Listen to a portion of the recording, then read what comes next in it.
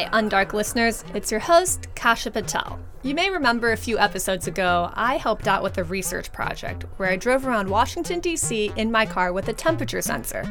The data collected told researchers that shady parts of D.C. were 17 degrees cooler than areas of open parking lots and concrete.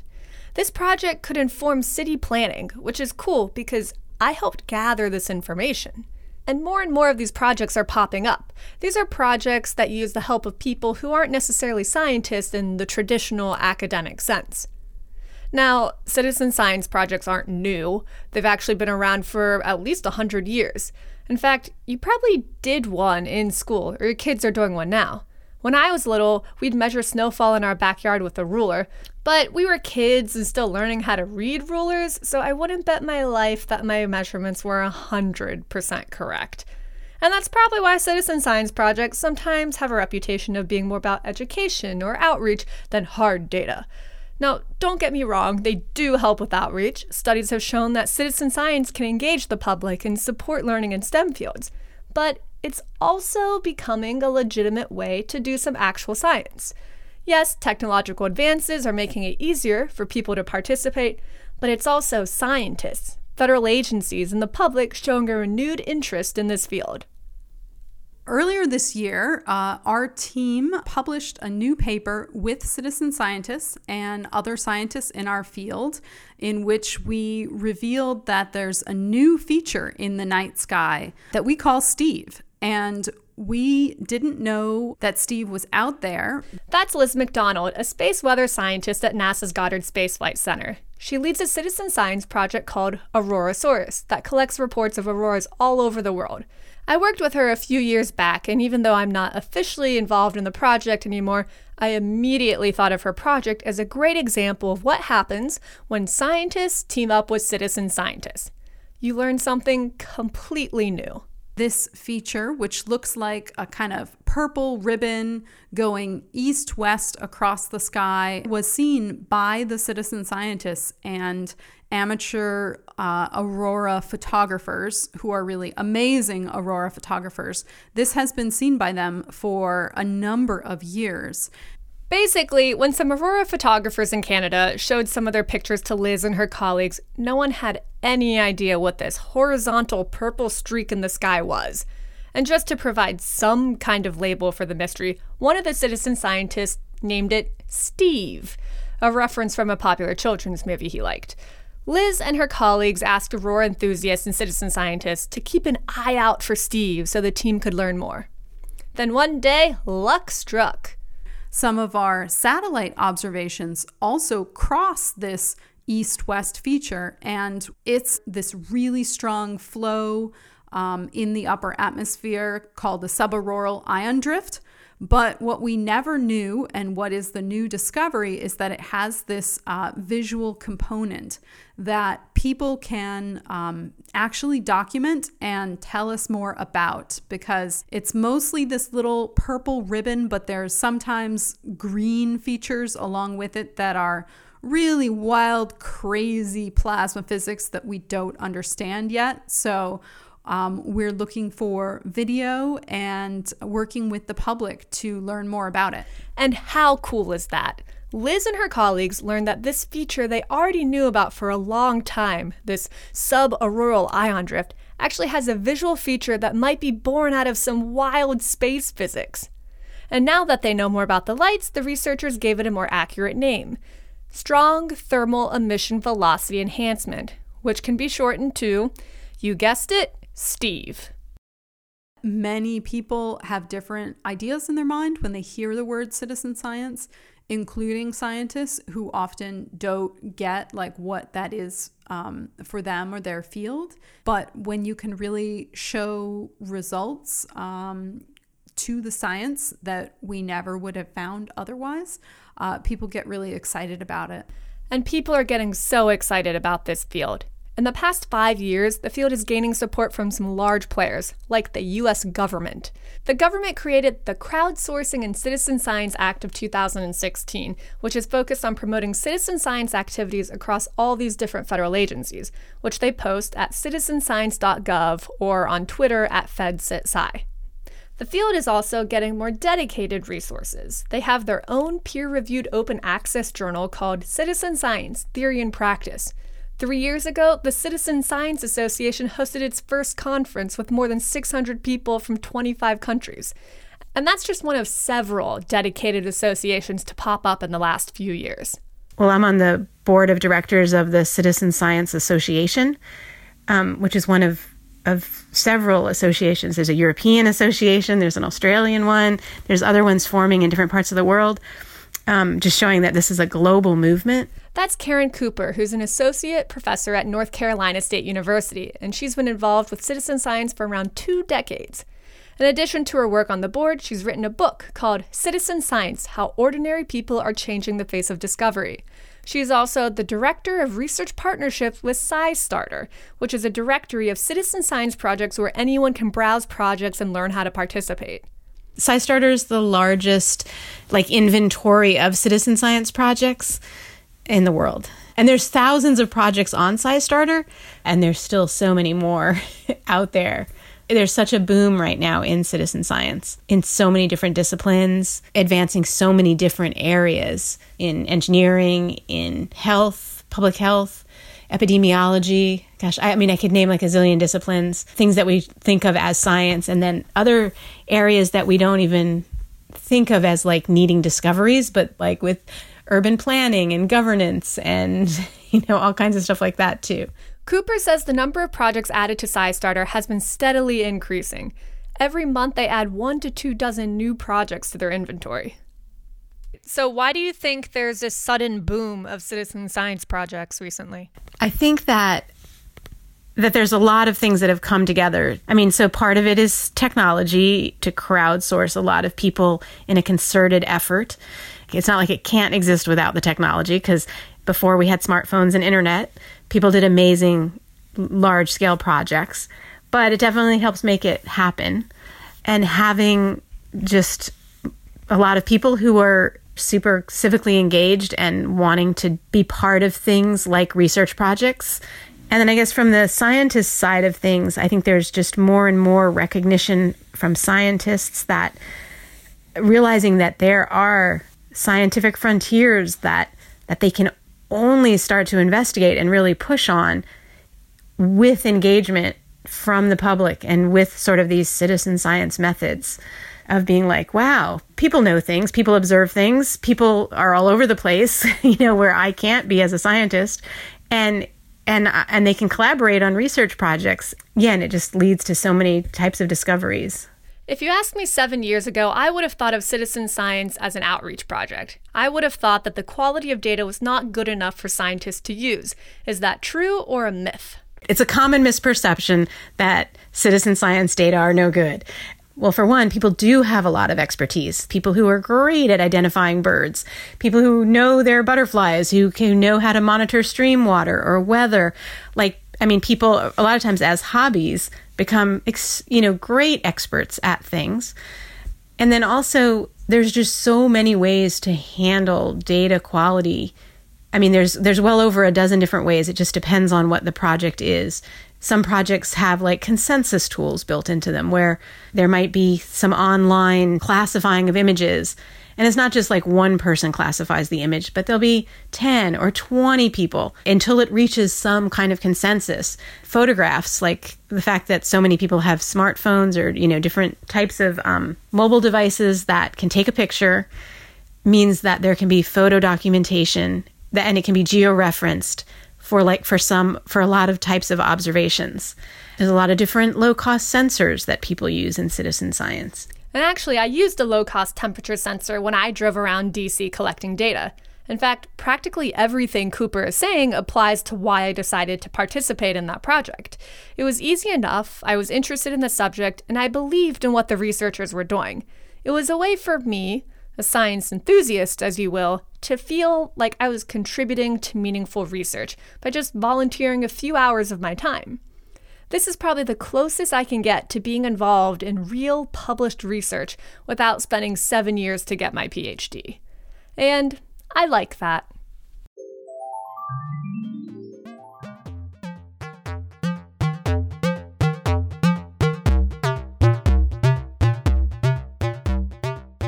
Doctors are known to have nerves of steel.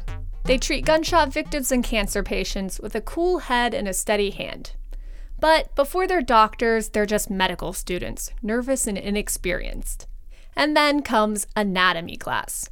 For many young doctors, anatomy class is their first intimate encounter with death, and where they learn to balance empathy and professionalism. Reporter Caitlin Swalje brings us the story.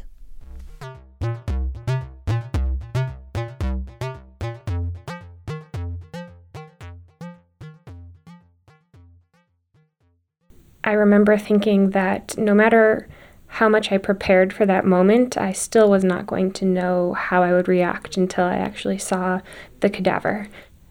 That's second-year medical student Jenna Wozer. It's a wet and foggy night at the University of New England, and she's telling me about her very first patient, a man she only knows by age and cause of death. You walk in, and it's very clean. Tables everywhere, silver tables that are a bit taller than waist high, and they're just covered in black bags, and you know what's in them, but you can't see anything. And do you remember the moment of unzipping the bag? Yeah, the zipper didn't work very well, so, prolonged the anticipation, but my donor was 84, and his cause of death was blunt force trauma to the head, which, leaves a lot to the imagination. I remember not being able to look at his face yet, even though that was part of our assignment. Humanizing somebody before you go to learn their anatomy is a difficult thing because you're supposed to sort of separate that. There is no culture in the whole world that does not have some sort of taboo surrounding the violation of the human body after death. And what we're doing in anatomy is, on the face of it, first of all, a violation because of that taboo, because we are basically destroying the intactness of the whole human body. Dr. Sabina Hildebrand has worked as an anatomical educator for the last 20 years. She holds positions at Harvard Medical School and Boston Children's Hospital. And she works with medical students in their first year of study as they enter the anatomy lab. It is not normal to cut into a human being, even a dead one. So this is basically a negotiation between the society and the scientist to be allowed to break this taboo. The transformation from student into doctor doesn't just happen after memorizing the names of body parts or learning how to set a fracture. There's also this big emotional element they need to practice. See, doctors are given the impossible task of viewing their patients both as fellow humans, as mothers and brothers and friends, but then also as bodies that need fixing, sometimes using invasive methods. This takes some objectivity and distance, and the very first time this balance is practiced is often in the anatomy lab.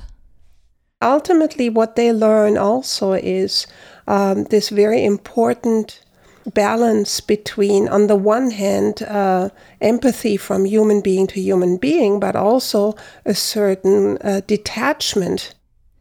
In the last few decades, human anatomical education has shifted to what's called a humanistic model. It's a deliberate move. The cadaver is no longer just some specimen to dissect, but instead a student's first patient. The gruesome history of body snatching has been replaced with ethical body procurement from consenting donors, and institutions now work to cultivate an atmosphere of respect for donors and all harvested tissues. Many programs also build time for reflection into the lab schedule, often in the form of a memorial service held for students to thank family members of donors. The choice that your loved ones have made to be a donor, to teach the next generation, even after their own death, was one of courage and forethought and extreme generosity that is appreciated beyond measure.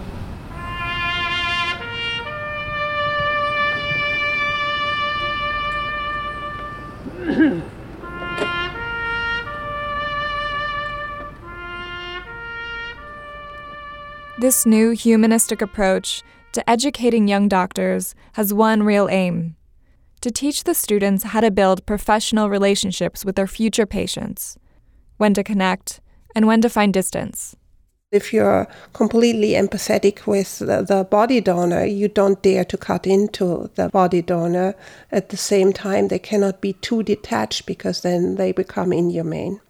We want them to understand that this is a difficult balance and remains a balancing act throughout their life. The anatomy lab is then an ideal training ground for learning this balancing act, because nothing is really at stake. No one lives or dies because of decisions the students make. As a result, they have the freedom to focus on their learnings and the chance to be self-reflective. Here's medical student Jenna Wozer again. I remember the first time I saw my donor, I was struck by the fact that that person had lived a whole life and now they were before me, and I knew nothing about them except their age and their cause of death. This conflict is a sign that Jenna is on the path to becoming the kind of doctor her university hopes to nurture, able to carry out her duties, but willing to reflect on the humanity of her donor. Frederick Way is about to enter hospice care. He's also signed up as a body donor. If a medical student one day reads his file, it will state that he died of esophageal cancer. Well, when I first got the diagnosis in the hospital, I kept asking me, well, how bad is it? As soon as the eyes drop, you know people are keeping something from you. Fred was given 4 months to live nearly 2 years ago. While he's defied the odds, there are physical signs of his sickness. He's lost over 50 pounds, and some days there's a lot of pain in his stomach. But he's certain in his decision to donate his body. I hope that in whatever capacity they use my body for, that it benefits somebody somewhere. Suppose your body were used to teach medical students. Mm-hmm. Would you want to say something to them? Well, yeah, get it right the first time, because this is the only one I got to give you. I ain't got 2 bodies to give you, so you better do it right the first time, Yeah. While the students who learn from Fred's body won't know who he was in life, they'll learn from the life he lived, from his scars and his tumors, and they'll become better doctors for having met him.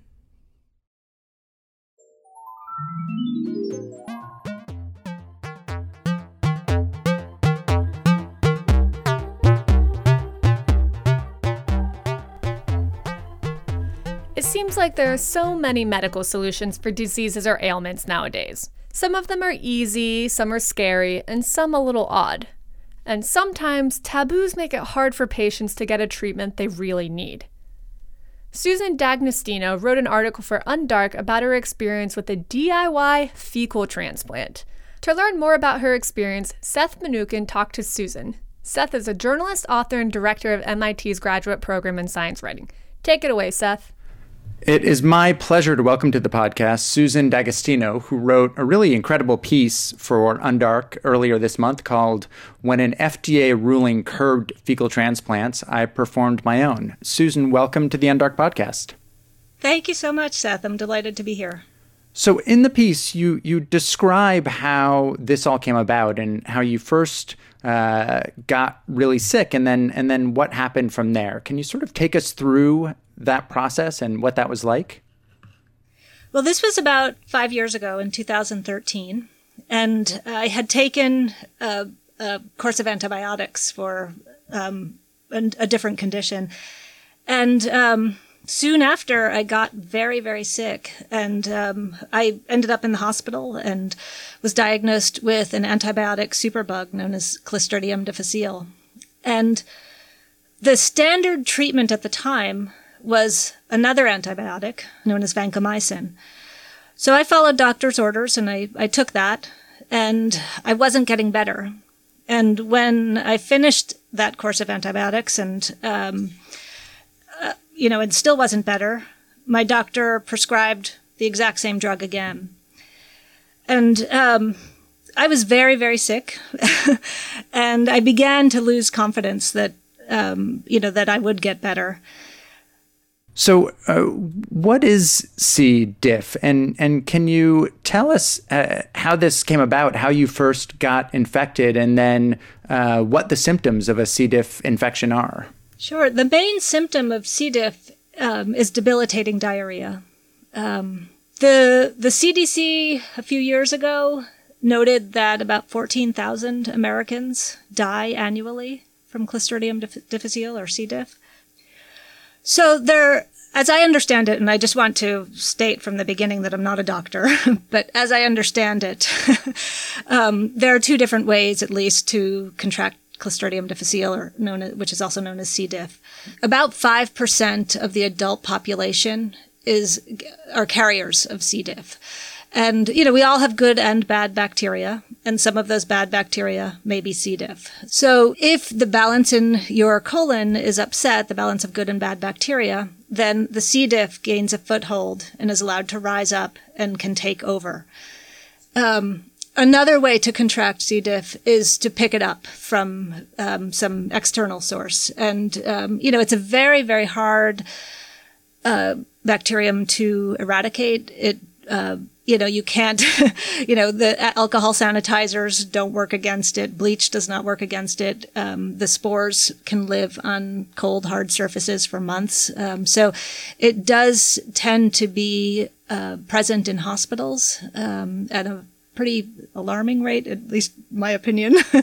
Or if you come into contact, you go into a bathroom where maybe somebody is either a carrier or, currently suffering from C. diff, and you can pick it up that way as well. So in the piece, you describe how this all started when you were prescribed an antibiotic for a different infection. And that was actually the first time you had taken antibiotics in several decades. And that your suspicion is, it sounds like that you were one of those 5% of the population that is a carrier. And when you took the antibiotic, it lowered your resistance. And that was how you went from being a carrier to having an active infection. You go on to describe in incredible detail what that was like, and how, first of all, you wanted to protect your family and make sure that they didn't get infected, but also just how you were really, for a period of time, living in the bathroom. You described going to the bathroom sometimes 30 times a day, and how you ended up just sleeping, to the extent that you could get sleep, really sleeping on the bathroom floor. Can you tell us a little bit about what that was like? It's funny. One yardstick that we often use about, for pain in society is childbirth. And there's no question that C. diff was much more painful than childbirth. There was no sleep. There was, no reason to leave the bathroom. And I also, as a mother, was concerned about infecting my household when I understood that I could expose my family to it. And I should say that, it would rise and fall. I would go on the vancomycin, and maybe I would start getting a little bit better, but then the minute I went off, when I finished the course, it surged back. And, so this was over a period of months where, the outcome was unclear, but there were moments where I thought, okay, maybe this will work. But then there came a point where I understood it never would if I stuck with the course that my doctor had set for me. You describe how after a number of rounds of treatment, at one point when it was clear that you weren't getting better, and in fact it seemed that in some cases the infection was actually getting worse, and your body was not able to clear it, that you had a conversation with the doctor, and the doctor essentially told you that it was time to get your affairs in order. That sounds like just an incredibly chilling conversation to have. It must have been absolutely terrifying. Yeah, it was chilling. That's a good word to describe it. It reminded me at the time of my mother had before this, long before this, my mother had died of cancer. And shortly before she died, she had gone to the hospital with internal bleeding. And a couple of days after she was admitted to the hospital, they discharged her. And I was there with her, and I was very confused. And I said, "This is crazy. They're discharging you, yet you still have internal bleeding." And my mother turned to me and said, "They're sending me home to die." And my mother's words came back to me in that moment. And, when my gastroenterologist was talking to me, when I realized that I could not count on my doctors. And, lo and behold, my mother did die shortly after that. And she was, in the end, given her condition, she was glad to go home and be at home. But my reaction as, a 40-something mom who had meaningful work and a lot of life left in me, was, I'm not ready to die. And I'll take care of this myself. So what did you do then at that point? You're not ready to die, very understandably. And at the same time, you essentially have every healthcare provider that you've come in contact with you telling you that there's nothing else they can do, that they've done everything they can. And essentially you're going to have to ride this out and kind of hope for the best. I had already at that point learned about, there was a Scientific American article by Maren McKenna where I had read about fecal transplants. That let me know about this option, which then sent me actually reading peer-reviewed articles in the New England Journal of Medicine to understand what the latest research and cures were. My doctors at the time were not ready to talk about it, and it turned out that my experience was not unusual, that many doctors at the time were turned off by the unappealing aesthetics of the procedure. And, they just shut down conversation before it even began. I found that kind of incredible. You're going to gastroenterologists, doctors who deal with the body on a daily basis, and really asking about a procedure that there was literature supporting it. And at this point, it sounds like it was really a last-ditch effort. What was the reaction of your doctors when you started to ask them about this? I would describe their reactions as an attempt to immediately shut down conversation. They used words like yuck and gross, and told me I didn't want that and that I should continue taking the antibiotics. There was, and again, this is, as a patient who was in a very bad spot, not feeling well, sick, discouraged. I perceived a little bit of, that's gross. Why are you even thinking of doing something that gross? So I didn't. The conversation ended before it began on multiple occasions before I abandoned, the medical community, because at the time it was actually the FDA had relegated fecal transplants to clinical trials, and not every doctor was able to offer it, but there were some who could have offered it, and my doctors might have directed me to those doctors if they had been open to discussing it. Why do you think they reacted in that way? I believe, if I want to think as kindly as possible about these doctors, I believe that they were constrained by some cultural taboo about feces. And I think that that's something that we need to address on a cultural level. I don't think that any one doctor was out to get me. But I do think that we need to be more open to solutions that may sound unconventional. And this, I should point out here that this is not new knowledge. I discuss in my article about how it was done as early as 4th century in China, and that there's actually a long, long history about what a miraculous cure it is.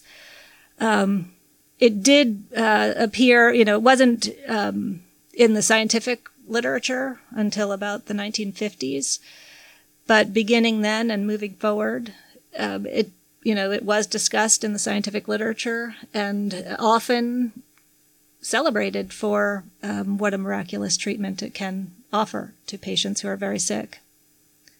So can you explain for us, first, what exactly a fecal transplant is, and why that's something that might help, what that does? Sure. So again, I'm not a doctor, but everybody has what we call a microbiome in their colon, in their gut. And that, on a good day is in a healthy balance, that allows us to function, to, eat, eliminate.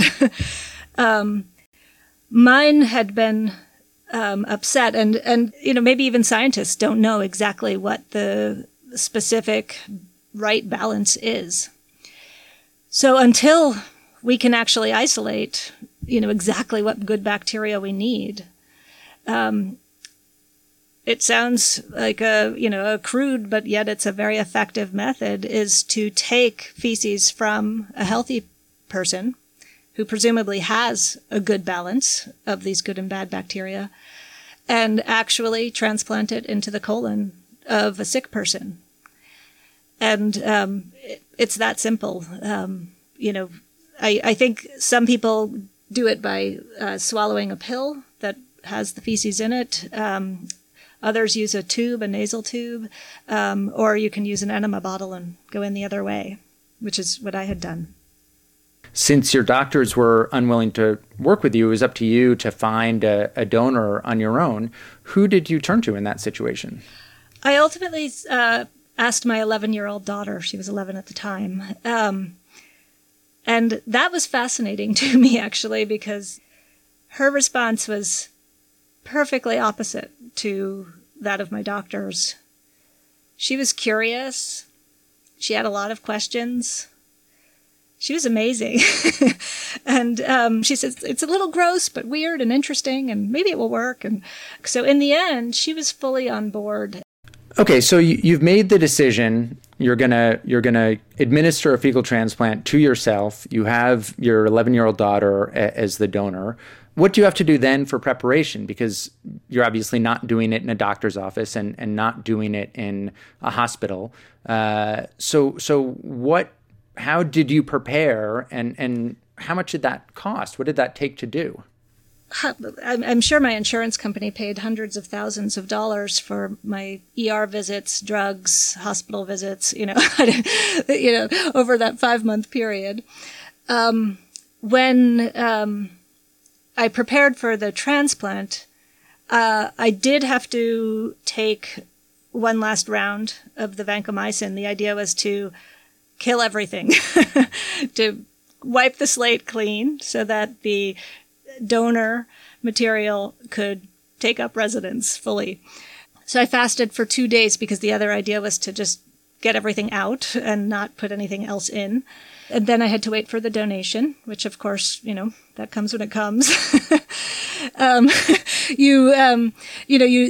Again, there at the time, maybe there has been more progress since. The bacteria in feces is anaerobic, which means that it doesn't live when it's exposed to oxygen. So you really want to not have much time between when the donation is made and when the transplant takes place. So, it was actually quite convenient to have somebody in my own home. And my husband in preparation had gone out to the store. I think the entire receipt was $17, which is for a miracle solution is noteworthy, especially after the hundreds of thousands my insurance company had paid for ineffective solutions. He purchased a blender, a strainer, a bottle of saline. I think that was it. Oh, and an enema bottle. And and then, a cap for catching the donation in the toilet, so it did not go into the toilet water. And so when the donation came, he moved quickly and, put the sample in the blender with the saline, strained it so that it was just the liquid, and put it in the enema bottle, handed it to me. So at that point, you have your medical team, your husband and your daughter, and you're prepared. It sounds like you had a protocol in place. Was that something that you just figured out on your own? No, definitely not. I was actually, going to highly reputable sources, peer-reviewed journal articles that gave hints. It wasn't that they actually gave a recipe card, because there was a lot of misinformation on the internet. There wasn't a lot of information about fecal transplants, but some of it was suspect. And so I really relied on legitimate sources. Again, certain journals, have, vetting that, for their articles. And I trusted what I was reading in those peer-reviewed journals. And so, the saline, the enema bottle, the, don't let it be out in the air for too long, lie on, I forget if it was my left or right side after, all of these were not directions that the articles gave me, but clues that I picked up from the articles. Okay, so now your daughter has, as you phrased it, made the donation. What happens then? What was that process like, and what happened after you administered the fecal transplant to yourself? I do remember thinking that, apparently this was illegal, and and I remember thinking about women who have had to an abortion before abortion was legal, and maybe they felt abandoned by their doctors. And, I remember thinking, well, at least my illegal procedure only involves an enema bottle and not a hanger. So, I didn't know what was going to happen. My colon had been in constant spasm, so there was some concern, or I had some concern about would my colon even be able to hold the donation for long enough for the, new microbial profile to take root. If it couldn't, then, I really was out of ideas. So, I was just on the bathroom floor, and my plan was to just stay there and not move and hope that I could hold it in for as long as I could. And, I write about this in my article, and, one day you're going to the bathroom 30 times a day. And then I actually fell asleep on the bathroom floor. It had been a long time since I had slept through the night. And I fell asleep. At some point I moved to my bed, but it was the first night in months that I slept through the night. And prior to the transplant, I remember thinking, I'm a writer, I love words, and I remember thinking that the word transplant sounded a little bit inflated, because after all, you think about heart transplants where somebody has their chest cut open. But after the transplant, I decided that transplant was the right word, that really I felt completely different. That something had been transformed. And the next morning I woke up and I knew that I was better. And of course, I still had to walk through the upcoming days and weeks and months and years. But I was right. I never had a recurrence of C. diff. I was able to eat. I was able to resume my normal life and begin to heal. It took me time to regain the weight and strength, but as far as my gastrointestinal system, it was a miracle cure. My last question then is what prompted your decision to write about this? It's obviously, as you said in the interview and as you write about, it's a topic that a lot of society still treats as very taboo. When you write personal stories like this and put yourself out there, oftentimes you can get some pretty harsh replies. That's something I've experienced. What finally made you say, you know what, I'm going to write about this and put it out there for the world? Yeah, that's a great question. Well, first I'll let you know that I tried writing this article a few years ago, and I put it aside. It wasn't time to write it yet. I needed to have more distance, understand what happened exactly, and process it myself a little bit. I thought a lot about how I wanted to write my article, and I realized that I wanted to present it as, that we are in the process of understanding what the right treatment is, and that there may be lessons to learn from that, maybe when somebody is saying, oh, this is a rogue treatment, but yet somehow it's working, that maybe we should sit up and listen. I think you mentioned that, it was a personal topic, and you're right. I was ready, and that if I can be part of reducing shame, because I don't think there should be shame. I've said a few times that I'm not a doctor, and I am definitely not here to give medical advice, but I do have an agenda for patients, which is that my hope is that my article can empower patients to take an active role in their own diagnosis, recovery, to not hand over everything to their doctor, and especially in cases where a doctor suggests that there are no options, that maybe there is still something, that maybe you can do some research. This is a really remarkable piece, and this has been a wonderful conversation. I'm very glad that you wrote it, and needless to say, I'm glad that you are here for us to have this discussion. And I look forward to reading your work for many, many years in the future. Thank you so much for having me. It's really my honor. That was Susan D'Agostino, who is a mathematician and science writer, and she is currently getting her MA in the science writing program at Johns Hopkins, and is also a Taylor Blakesley Fellow of the Council for the Advancement of Science Writing.